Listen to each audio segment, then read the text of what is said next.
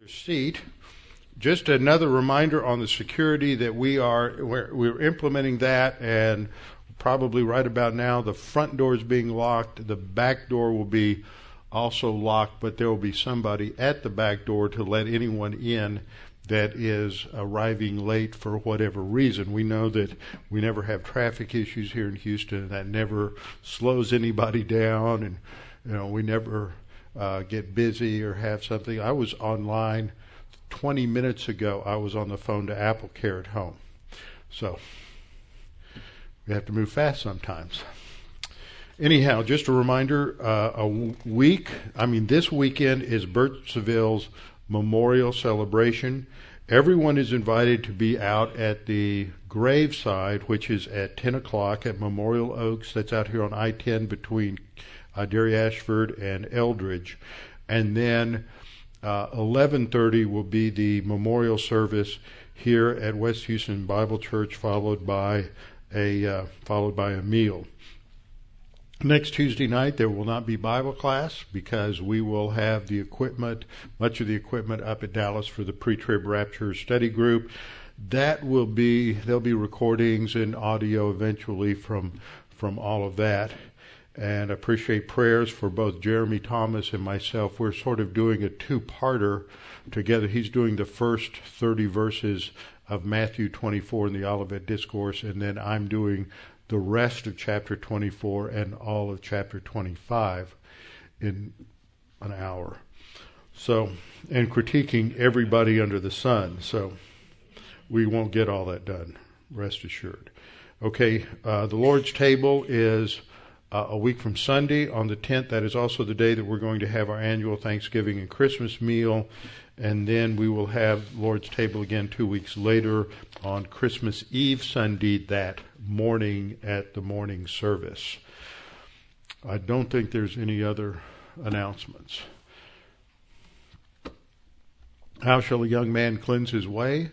By taking heed thereto according to thy word. Thy word have I hid in my heart, that I might not sin against thee. Thy word is a lamp unto my feet, and a light unto my path.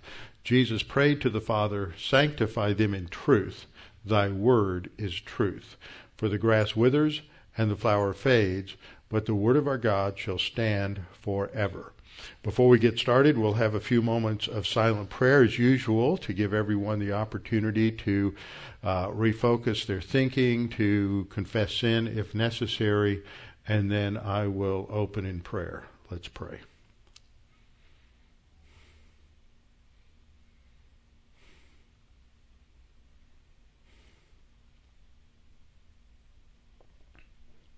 Father, we are thankful for the opportunity to come together this evening to worship you, to freely teach the word.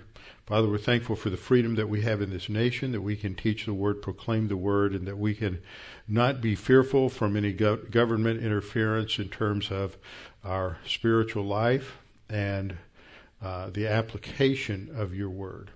Father, there are many who wish to take that away from us. The enemies of Christ and the cross increase weekly.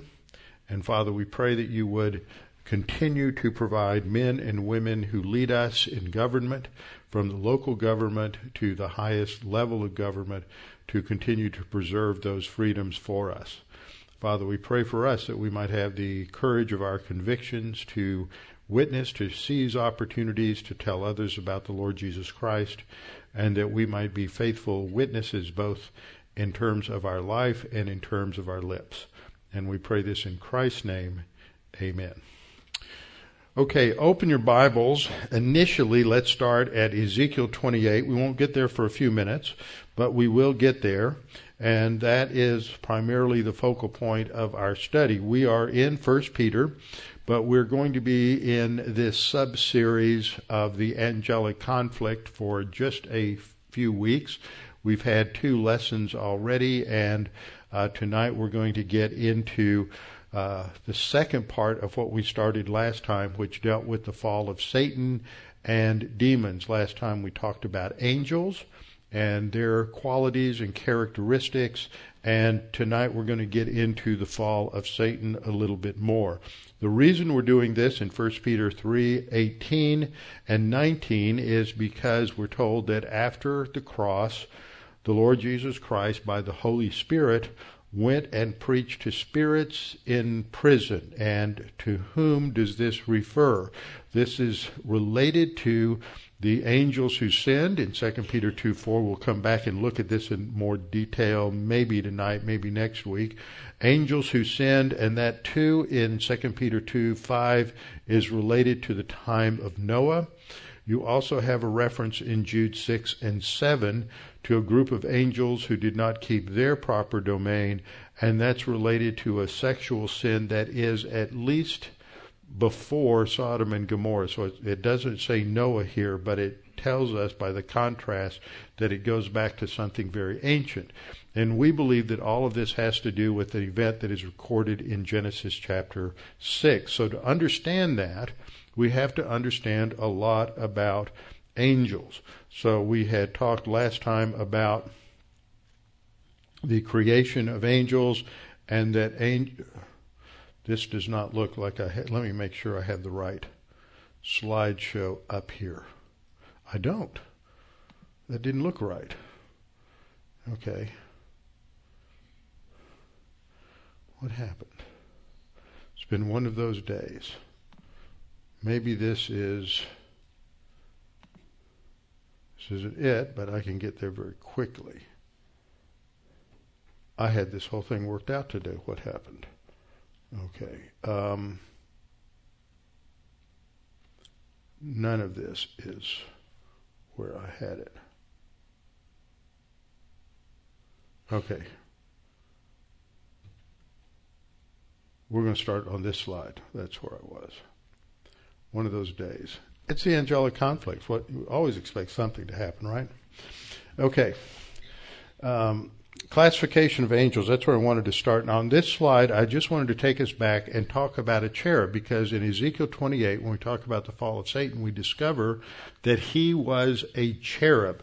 So I wanted to just read through these verses, because this is a section of the Bible that a lot of people just don't ever read. They start into some of the things in Ezekiel, and it just seems rather bizarre and odd, unlike anything that they've ever experienced, and they don't know quite what to do with it, so they just skip over it and go someplace that they think is a little easier.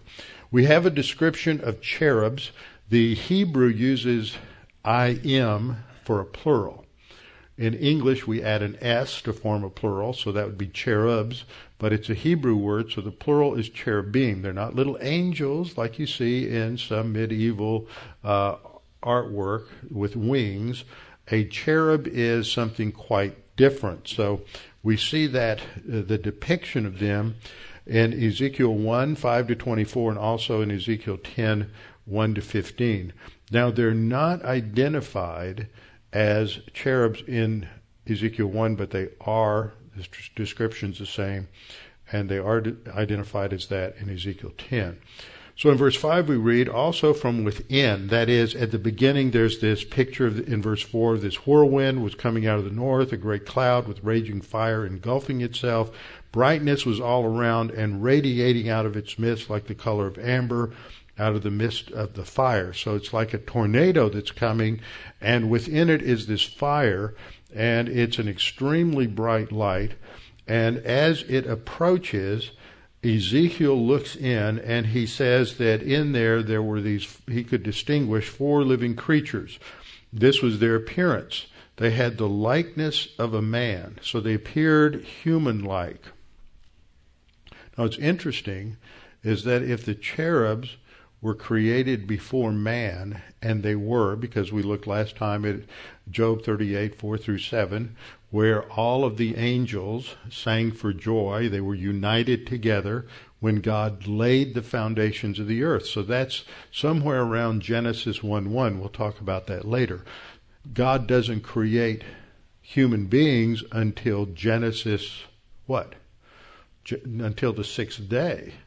So you have angels who have the appearance of a man prior to the creation of men, and you also have these other appearances of animal parts the face of an ox, an eagle, wings, part of what a cherub looked like. So God has this idea of these shapes and forms that were originally put together in different ways among the angels. And then, because God knows a good thing when he sees it, he doesn't go reinvent the wheel every time he turns around. He uses those same forms and shapes when he creates all of the animals that make up the earth in Genesis chapter 1. So, they had the likeness of a man, verse 6. Each one had 4 faces, and each one had 4 wings. Now, seraphs, we see, will have 6 wings. Their legs are straight, and the soles of their feet were like the soles of calves' feet. They sparkled like the color of burnished bronze. The hands of a man were under their wings on their 4 sides, and each of the 4 had faces and wings. And then it goes on to describe them in verse 10. As for the likeness of their faces, each had the face of a man. Each of the 4 had the face of a lion on the right side. Each of the 4 had the face of an ox on the left side. And each of the 4 had the face of an eagle. Thus were their faces, their wings stretched upward. 2 wings of each touched one another, and 2 covered their bodies. So it's all. I have no idea what the answer is, but that has always impressed me about they had these shapes and forms before God ever created them within the framework of the 6 days of creation in Genesis. Now, if we go over to Ezekiel chapter 10, we'll spend a lot of time in Ezekiel tonight. Ezekiel chapter 10, which describes the departure of the glory of God, the Shekinah, from the temple.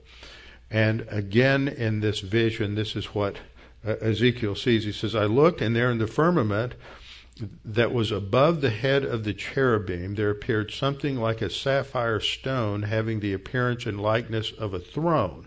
So he's looking at the throne of God with this brilliant color of sapphire, and he goes on to say, and he, that is God, spoke to the man clothed with linen, which is an angel, said, go in among the wheels under the cherub, fill your hands with coals of fire from among the cherubim, and scatter them over the city.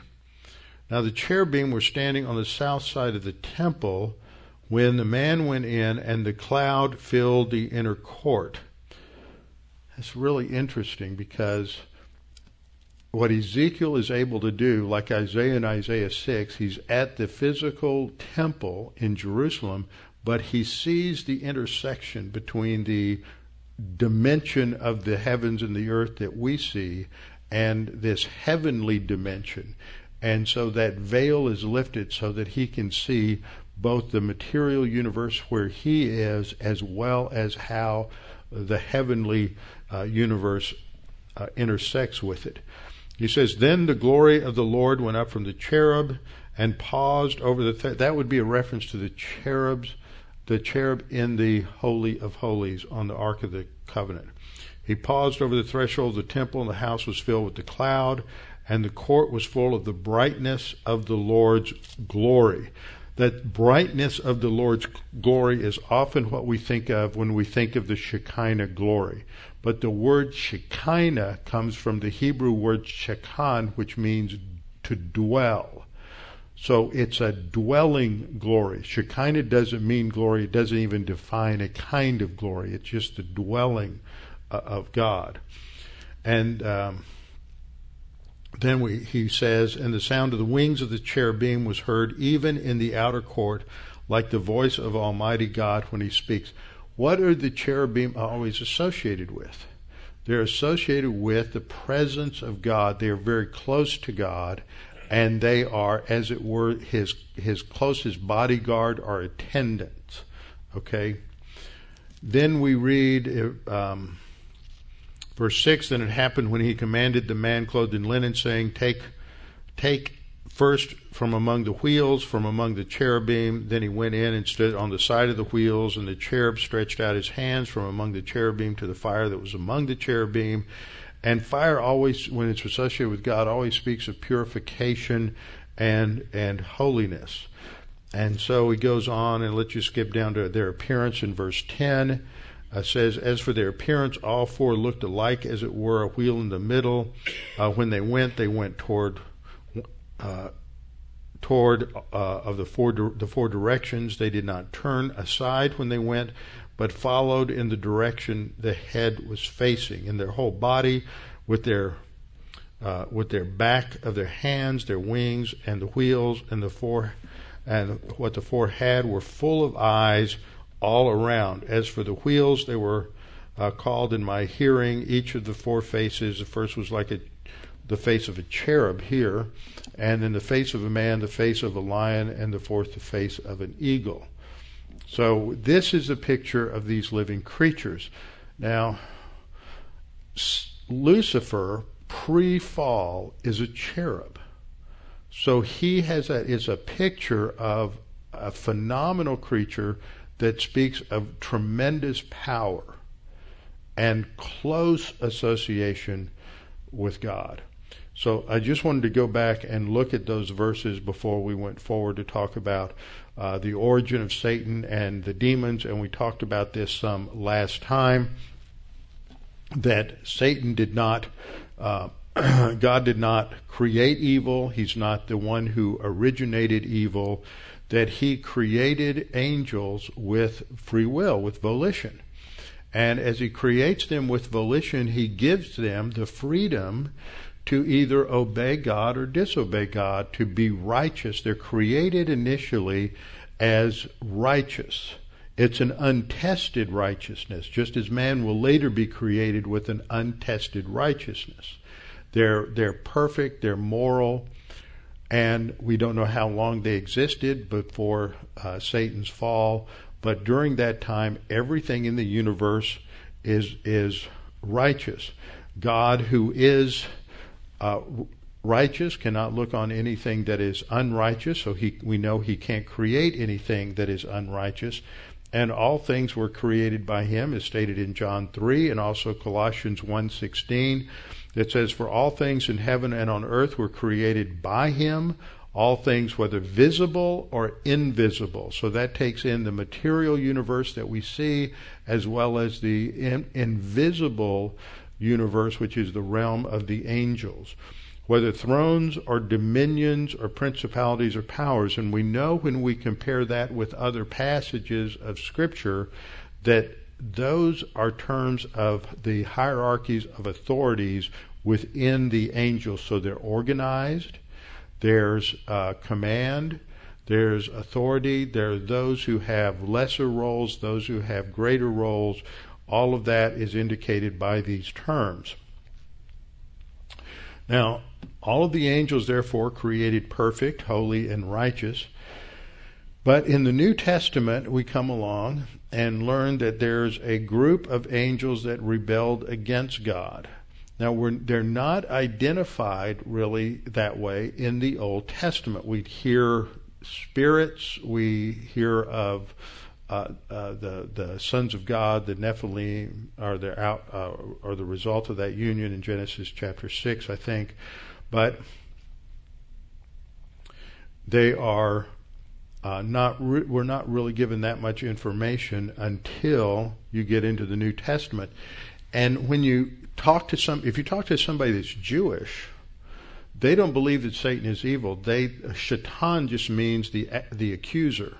So they think of him more as a prosecuting attorney or defense attorney, something like that, who's opposed to God, but they don't think of him as evil. So you've got to work through some things there if you're talking to somebody that's Jewish. They don't believe that Satan is a fallen angel. They don't identify Satan that's mentioned in Job with the devil.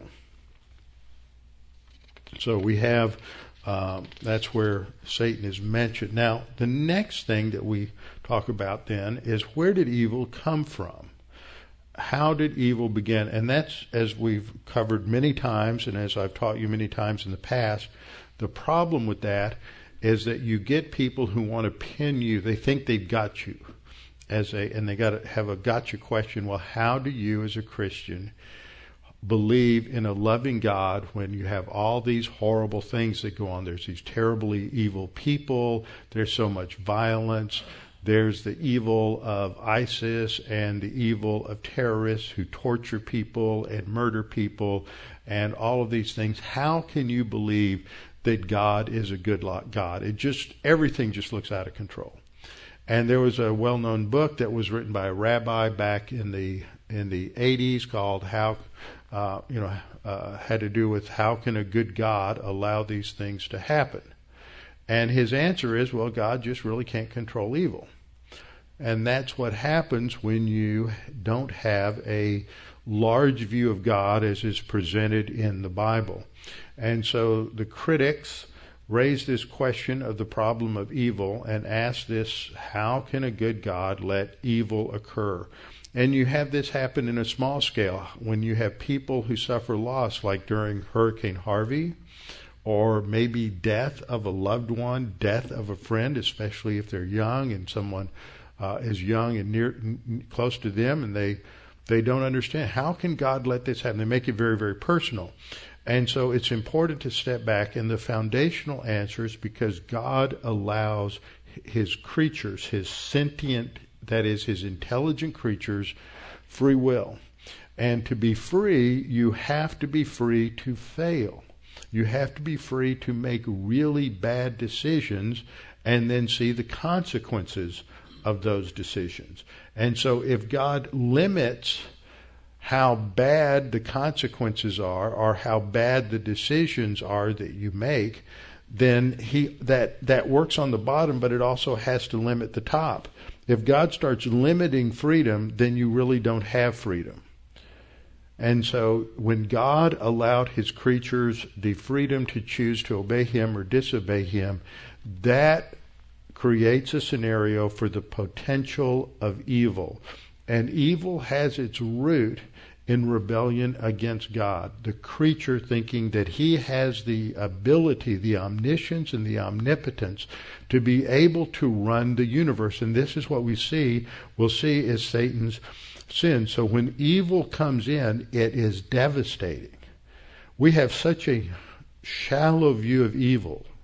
Even if you think you have a profound, complex view of evil, we have a shallow view of evil. Very few of us have ever been face to face with something that is qualitatively evil. I think there are some human beings and some circumstances that people can get in that are that way.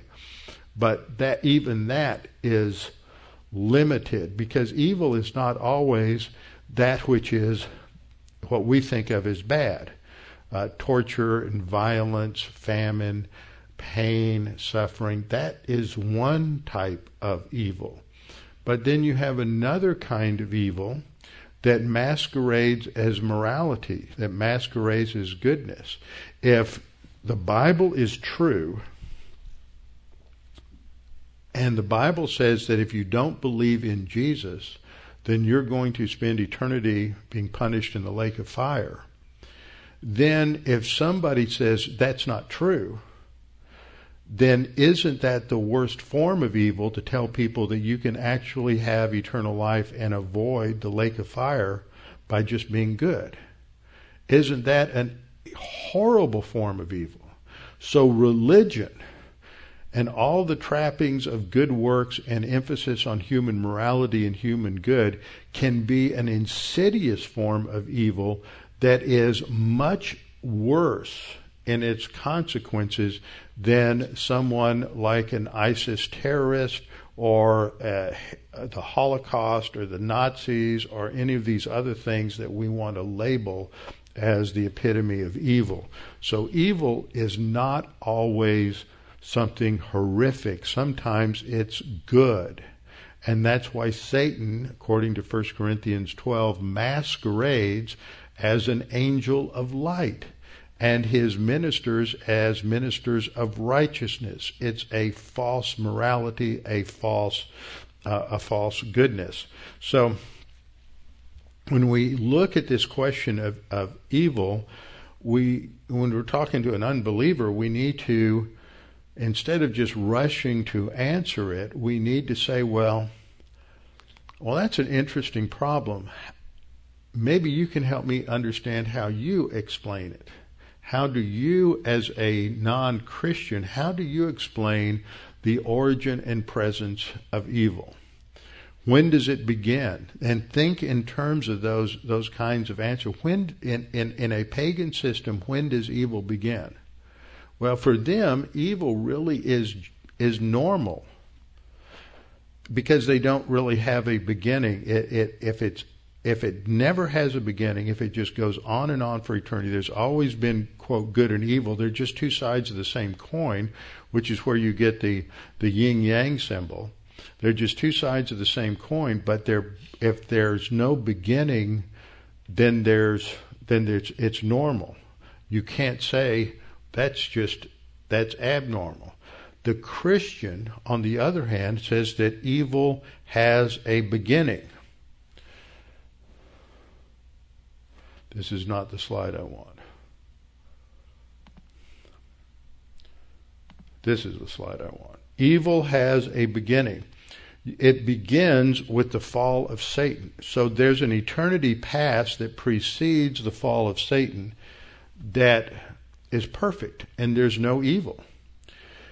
Once Satan sins, you have the beginning of evil, and it goes throughout human history until human history is brought to a conclusion. All volition is brought to a final ending at the Great White Throne Judgment.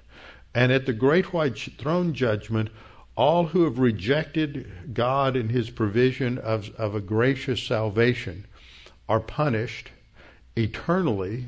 We'll get into all the details of that later. They're punished eternally, and Satan and all of those who followed him, all the angels that followed him, are also judged and sent to the lake of fire. And so evil at that point is going to end. It is punished and restricted to the location of the lake of fire. So evil is something that is a blip on the timeline of eternity. It's not eternal. It's not normal. It is something that comes into existence because of free will. And so because of man's wrong use of free will and the angels' wrong use of free will, what we have is the God having to make an object lesson. And so evil comes into existence. Human history is part of demonstrating all of these facets of evil, and then you have its ending in the lake of fire. What's interesting, I think, is that Job, the more I think about this, the more it hits me, that Job was the very first book that is written in the Old Testament. And it is explaining why there is evil in human experience. And it goes beyond all of the various superficial explanations that are represented by Job's three friends. They come up with their explanations, which aren't any different from most people's. But at the end, God is saying to Job, can you understand all of these things that I've done? Absolutely not. Your mind can't wrap around them. So because of that, you can't, if I told you why these evil things happen in your life, you wouldn't be able to understand it. You have to trust me. So this chart here shows the origin and the limitations of evil. And in all other religious systems, philosophical systems, pagan systems, there's no answer to that question as why does evil exist. It ends up being, if it ends up being normal, because it's always been there, then when you have that as your situation, then you can't really talk about good or evil. They become rather arbitrary terms that are just attached to that which is convenient or that which is inconvenient or that which you like or that which you don't like. But it doesn't talk about something qualitative. And frankly, I think that one of the things that made President George W. Bush so disliked by the liberals, the left, the atheist, secular left, that rejected God and rejected any sort of absolutes of morality is that after 9/11, he consistently labeled the terrorists as evildoers as if evil was an objective, quantifiable reality. And that didn't fit their whole truth suppression fantasy of life. And so he was challenging them by the use of that term at the very core presupposition of their explanation of life and existence.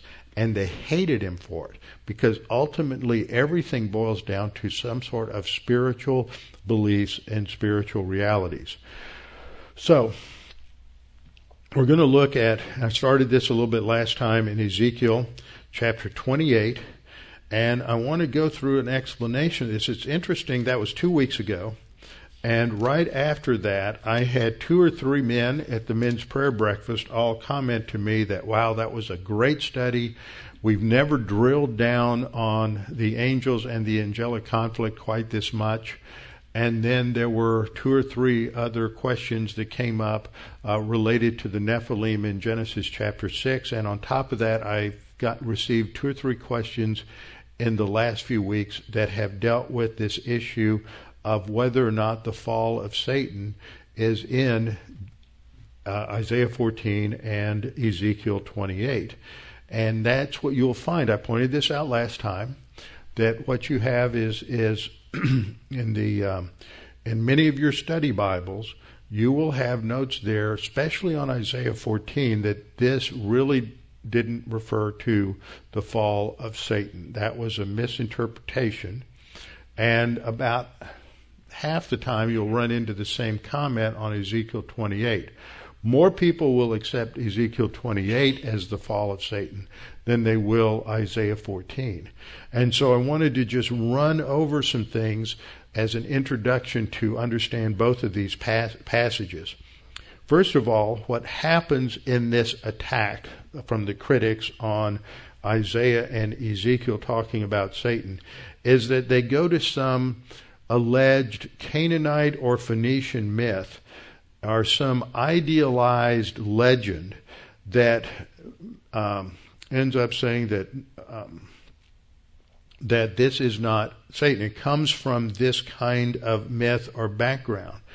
And the problem is that this kind of a view is completely incompatible with divine inspiration, with our view of inerrancy and the infallibility of Scripture.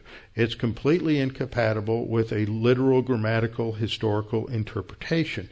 And beyond that, they really, when you ask them the question, well, what myth? Where did this come from? Well, they don't have an answer. They can't find a myth. They just think it has mythological language, so it must come from something, and they try to make certain parts of it fit this sort of a background. A second thing that we have to note when we look at these passages is that what is said in both Isaiah 14:12 through 14 and in Ezekiel chapter 28 verses 11 down through 19 can't be said of a human being. It can't be said of a creature at all. So these individuals in these passages are very different from regular human beings. Third point is Isaiah says, how you have fallen from heaven. That's how it describes this person. How you have fallen from heaven.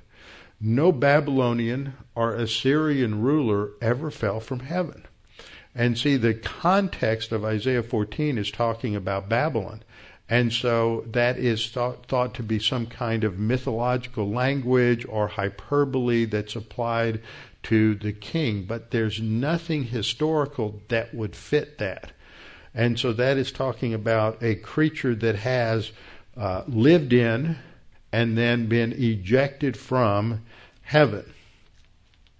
A fourth thing to notice, and I pointed this out last time, is if you look, I assume you're still in Ezekiel 28. If you look at Ezekiel 28, the second verse, which I have right here on this slide, is addressed to the prince of Tyre. But when you get down to verse 12, it shifts the terminology to the king of Tyre. So there are two different personages that are mentioned here. The prince is viewed as a man. The term man is used in verse 2, and the term man is used in verse 9. Verse 2 says, "Yet you are a man and not a god." So the prince of Tyre is identified as a man. And he may be a man that aspires to deity, but he is not identified the same way the king of Tyre is mentioned. If you look at the king of Tyre is described in remarkable ways. In verse 14, he's called the anointed cherub. In verse 16, again, he is the covering cherub. So the prince of Tyre is called a man. The king of Tyre is called a cherub. So this is quite different. Now, in the ancient world, at this time, the god of Tyre was a deity that went by the name of Malkart. And if you understand the consonants that are there, Melech, you can hear the M, the L, and the K. That's your consonants. Melech is the Hebrew word, the Canaanite Phoenician word for king. Melkart, you hear the M, L, K, and then there's an RT at the end. That is a reference to the God who is the king of the city. And that might be the background for understanding this king. This king was one of their idols. Melkart was one of their idols, or the false deities that they worship. Now, the Old Testament makes it clear that these idolatrous gods are not just figments of human imagination. The gods and goddesses that you read about in Greek mythology or Roman mythology or Egyptian mythology or Norse mythology, these are deities that are manifestations of demons according to the scripture. So in Deuteronomy 32:17, in talking about these pagan cultures in Canaan, Moses said they sacrifice to demons, not God. So they might create a altar and call it God's altar, but they were in reality sacrificing to an idol that was the front, the veneer for a demon. He says they sacrificed to demons, not to God, to gods they did not know, to new gods, new arrivals that your fathers did not fear. Then in the New Testament, in 1 Corinthians chapter 10, Paul echoes that same thought. He says, rather, that the things which the Gentiles sacrifice, they sacrifice to demons and not to God. So when you see these idols, whether it's some Eastern idol of Buddha or something else, or you see Egyptian idols, all of those, they're representing, in reality, a demon. And those religions are all inspired by demons. Everything other than biblical religion is inspired by Satan and is inspired by demons. And when you don't have a biblical worldview that understands that, then you can be taken in our system where we want to have freedom of religion and treat people's religious beliefs with respect, then you can be taken in, as most people in this country are, by Islam. Islam worships Allah, and you'll hear a lot of people say, well, Allah and Elohim, that's the same term, we worship the same God, but we don't. Just a simple example is the God of Abraham, Isaac, and Jacob loves the Jews and loves the Jewish people, but the God, Allah of Islam, hates the Jews and hates the Christians. They can't be the same God. It's just not rational. It's just not logical. And I believe that the Allah of Islam is a manifestation of Satan. And I think it is the most satanic religion that has ever been developed in human history. This is one reason why, if you don't understand that, you think that sounds harsh, then you need to listen to the Chafer Pastors Conference this coming March 12th through 14th. And our keynote speaker this year is going to be Shahram Hadian. He spoke, did a conference a couple of years ago for a couple of days at Sugarland Bible Church. He's quite informed. He grew up as a Muslim. When he was in college, he converted to Christianity. His family had immigrated here from Iran, and later on, as a Christian, he was involved in a number of things. He got involved politically. He got involved, ran for governor of Washington State at one point, had a talk show at one point, and is a pastor, and he speaks all over the country about Islam. And only someone who truly understands from the inside out Islam can speak with that kind of authority. And there's any number of people around who do that. But we live in a culture that wants to pull the covers over their heads and not realize that Islam is a satanic religion that seeks to destroy the freedom of the West, which is the center of Christianity. That's why, in their view, it's not just biblical Christians, it's anything that manifests Christ. And so, of course, for them, the Vatican and Catholic churches, all of these things are the enemy. And you go to Europe, and what you find in many places now, in England, in France, in Italy, is churches that no longer function as churches, and they've been taken over. That real estate in those buildings have been taken over by Muslims and converted into mosques.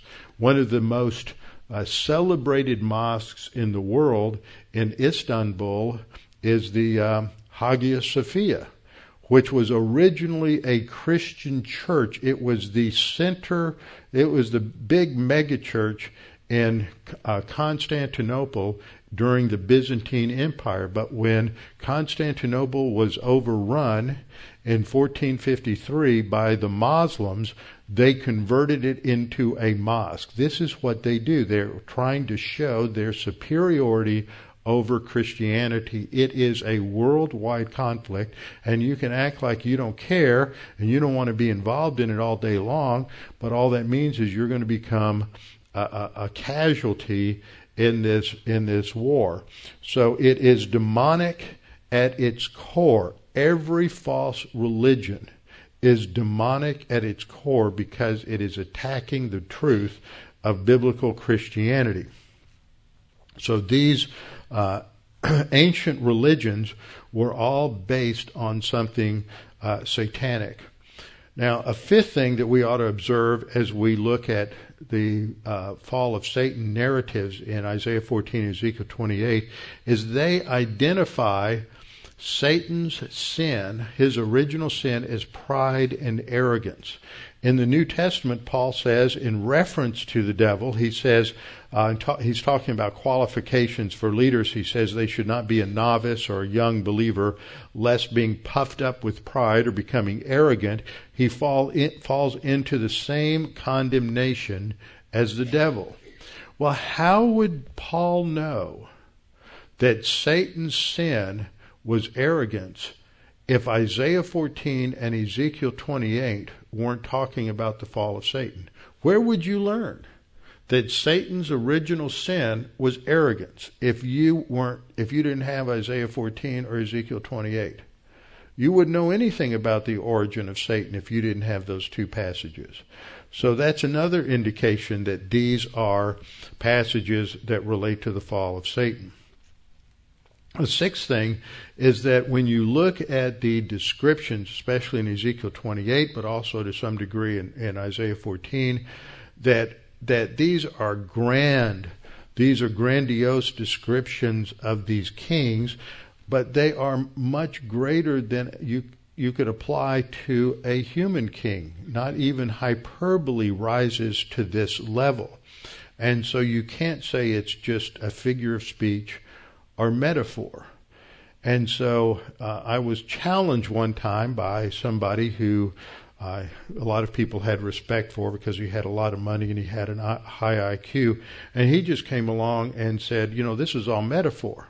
This was a guy who'd supposedly knew doctrine and been around a lot of doctrine. I said, well, you have to be able to demonstrate figures of speech contextually. You can't just, arbitrarily assert that it's metaphor. It doesn't look that way. Not if you're really familiar with language. But that is not typical. That is typical for people who somehow want to.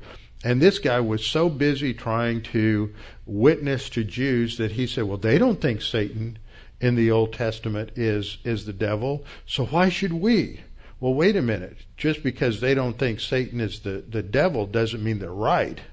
There's a lot of things that Jews believe about the Old Testament that aren't right. And they became known as Pharisees, and the Pharisees were the ones who basically rewrote the books for rabbinical theology, which is the foundation for modern Judaism. Now, a seventh point is that no human king would be described in the way this creature is described in Ezekiel 28:15. There it says, you were perfect. Circle that word in your Bible. You were perfect in your ways from the day you were created. There's two interesting words there. There's the word for created, which is bara. Now the word bara is a God word.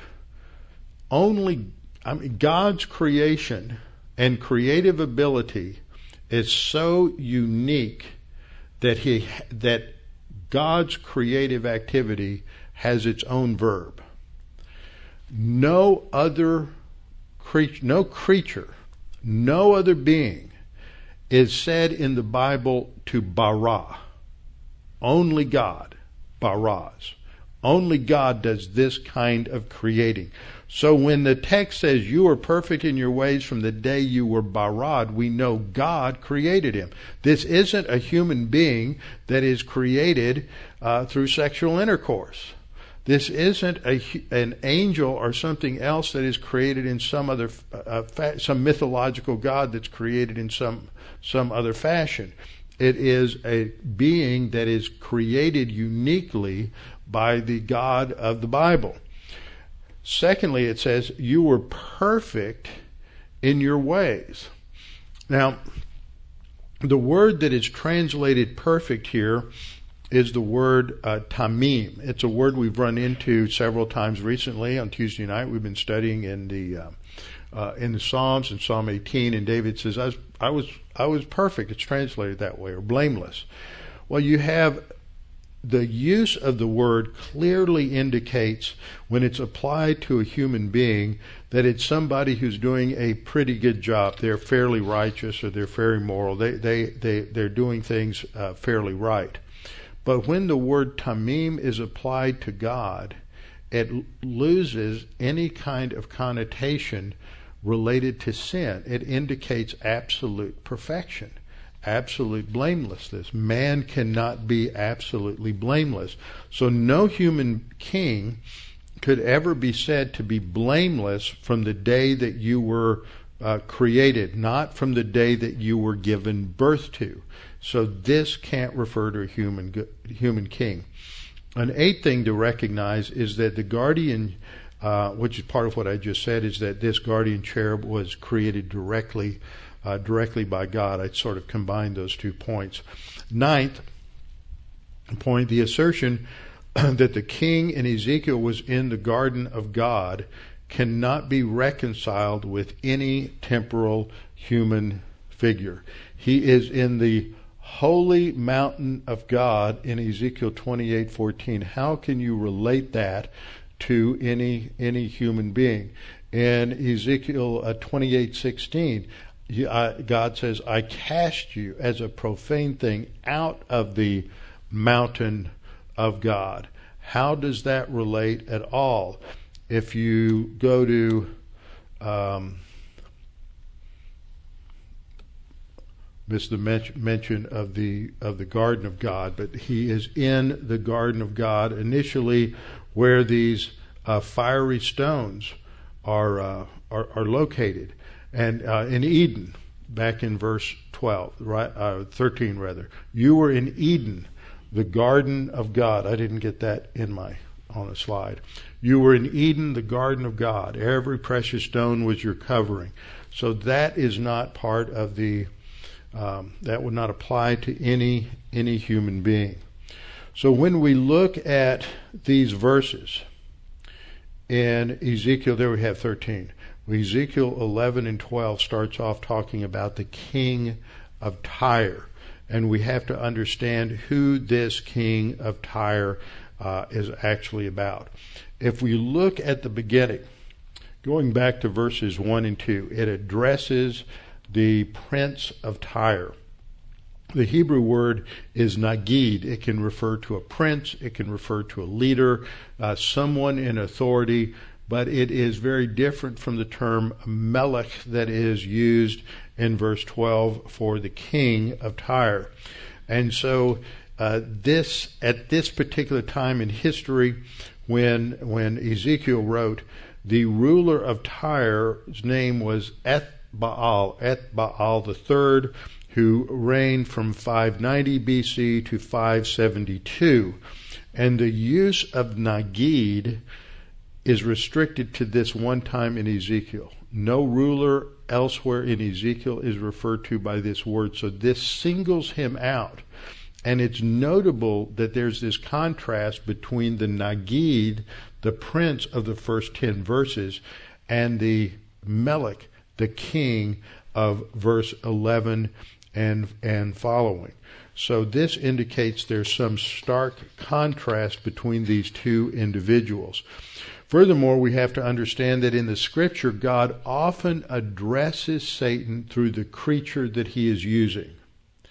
And when he is, for example, when Satan uses the serpent in the Garden of Eden, God curses the serpent. But he's also, that curse is going to Satan, who is the power behind the serpent. When Jesus foretold his crucifixion at one point in Matthew 16:23, Peter says, "Oh, no, Lord, you're not going to be crucified. That's not going to happen." And Jesus turns around and looks right at Peter and says, "Get behind me, Satan." Because at that point, Peter is articulating, Satan's agenda. And so Jesus is addressing Satan through Peter. And then the prince here is described as a man and not a god. And so he's the one who's being addressed to the power behind him. And the power behind him is the Melech, or as we noted earlier, Melkart, the deity, the king of Tyre. So this change from Prince of Tyre to King of Tyre is very important. But the king, the ruler of Tyre at this point, could never be spoken of as someone who was an anointed cherub. If it's talking about the Garden of Eden as described in Genesis 2 and Genesis chapter 3, none of this description would apply to Adam. So this has to apply to some creature that is not a human king and can't even be applied to Adam. Adam was not an anointed cherub, nor did he have access to the mountain of God. He was in a garden that was planted east of Eden, technically, in the Garden of Eden. When he's cast out from the garden, he's cast from the garden, not from a mountain. So it doesn't fit. This can't be human, and it can't be the human king of Tyre. So the lamentation is taken up because this is foreshadowing the future destruction of the power behind the human king. It's addressed to the king of Tyre. Thus says the Lord, you were the seal of perfection. And this is an interesting idiom in the Hebrew, and we can just translate it idiomatically. It says, you're the ultimate standard of my creation. You're the highest of my creation. You are the best of all the angels. You had more intelligence, you had more power, you had more beauty. You were the seal of perfection.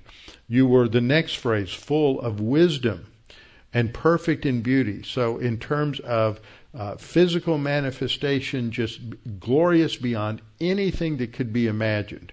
everything in absolute perfection according to an objective standard, and full of wisdom and skill at everything, the most intelligent creature that God ever created.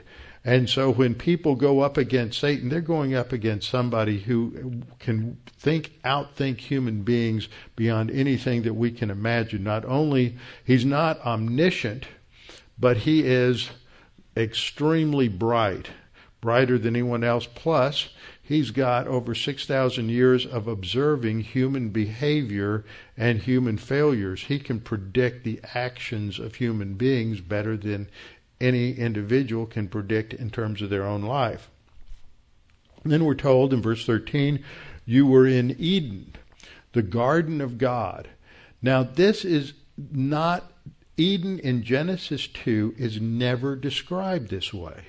This is one reason why I don't believe Satan falls sometime after Genesis 2, falls sometime during the period between Genesis 2 or Genesis 3, is because the description here of Eden doesn't match the descriptions that we have in Genesis 2 and Genesis 3. It seems to be a place where there are a lot. We'll look at the stones in just a minute, but it seems to be, the more I've thought about this over the years, when I first heard it, I wasn't sure about it, but I think in one of his appendices in Arnold Fruchtenbaum's book, Footsteps of the Messiah, he has an appendix on the 5 domains of Satan, something like that. And he goes through, in one of those, he's talking about Satan's fall. And I think Arnold does an excellent job, and I would agree with him probably, I don't know if I agree with him 100%, but from what I remember, I agree with him about 99.9%.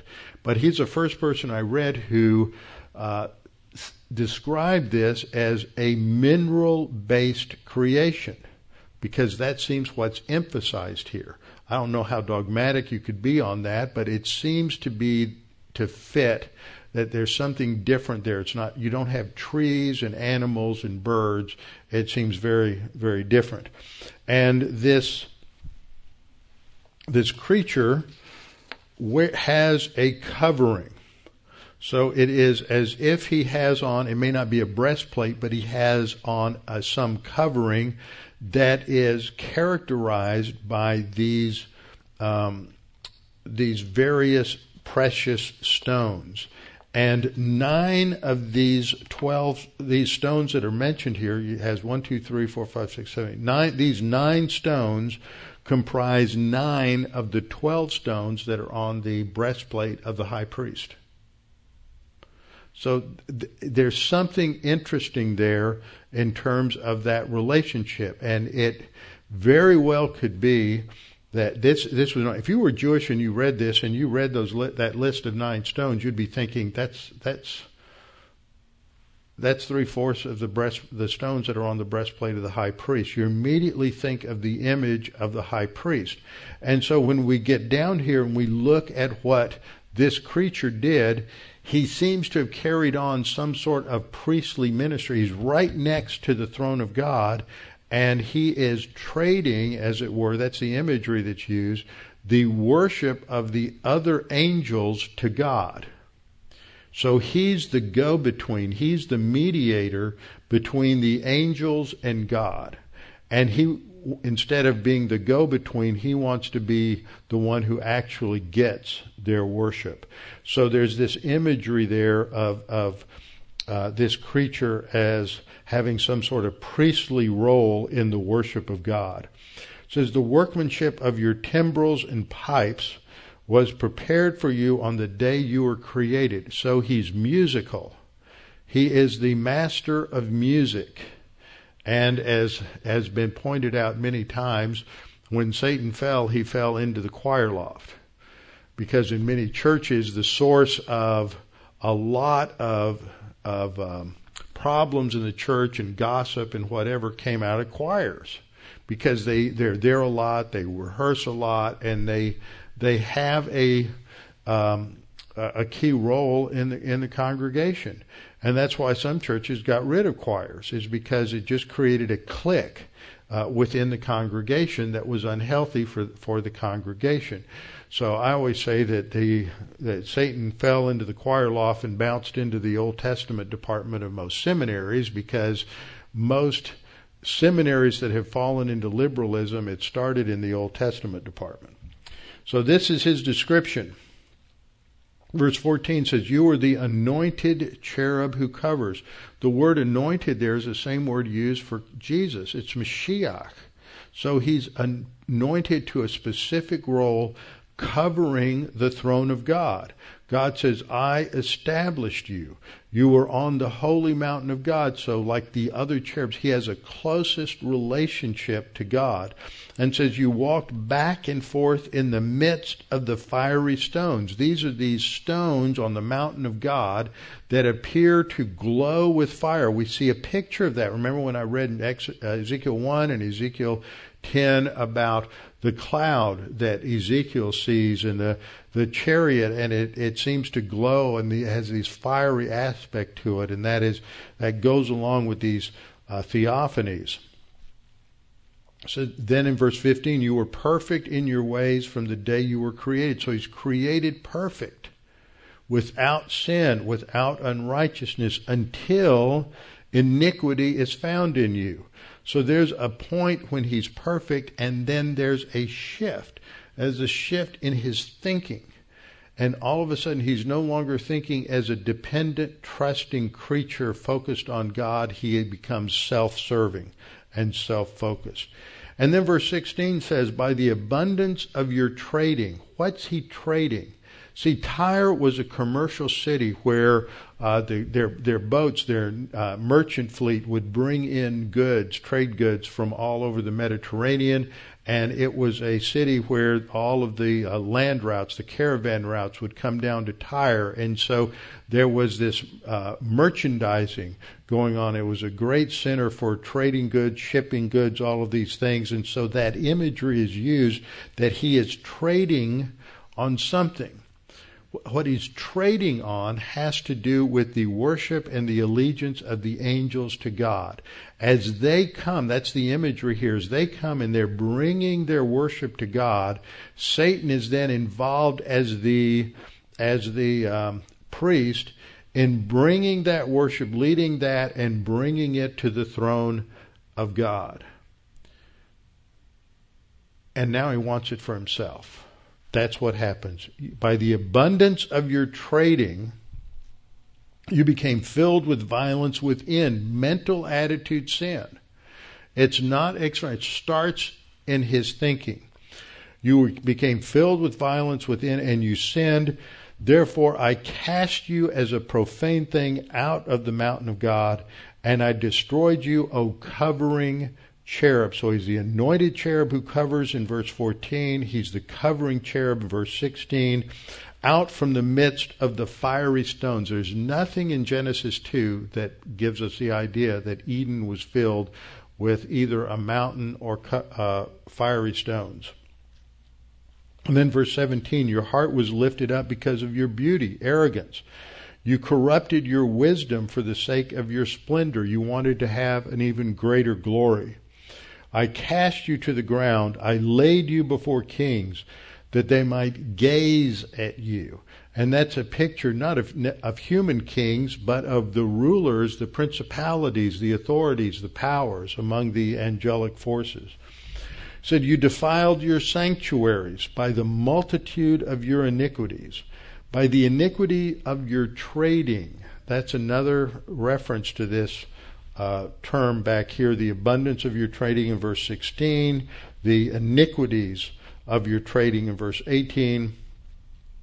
Therefore I brought fire from your midst, it devoured you, and I turned you to ashes upon the earth in the sight of all who saw you. That is a judgment terminology. On the earth there is a judgment of this creature and those who follow him on the earth. Now, when do you see something like that in Genesis chapter 2 or Genesis chapter 3? You just don't. Verse 19, all who knew you among the peoples are astonished at you. You've become a horror and shall be no more forever.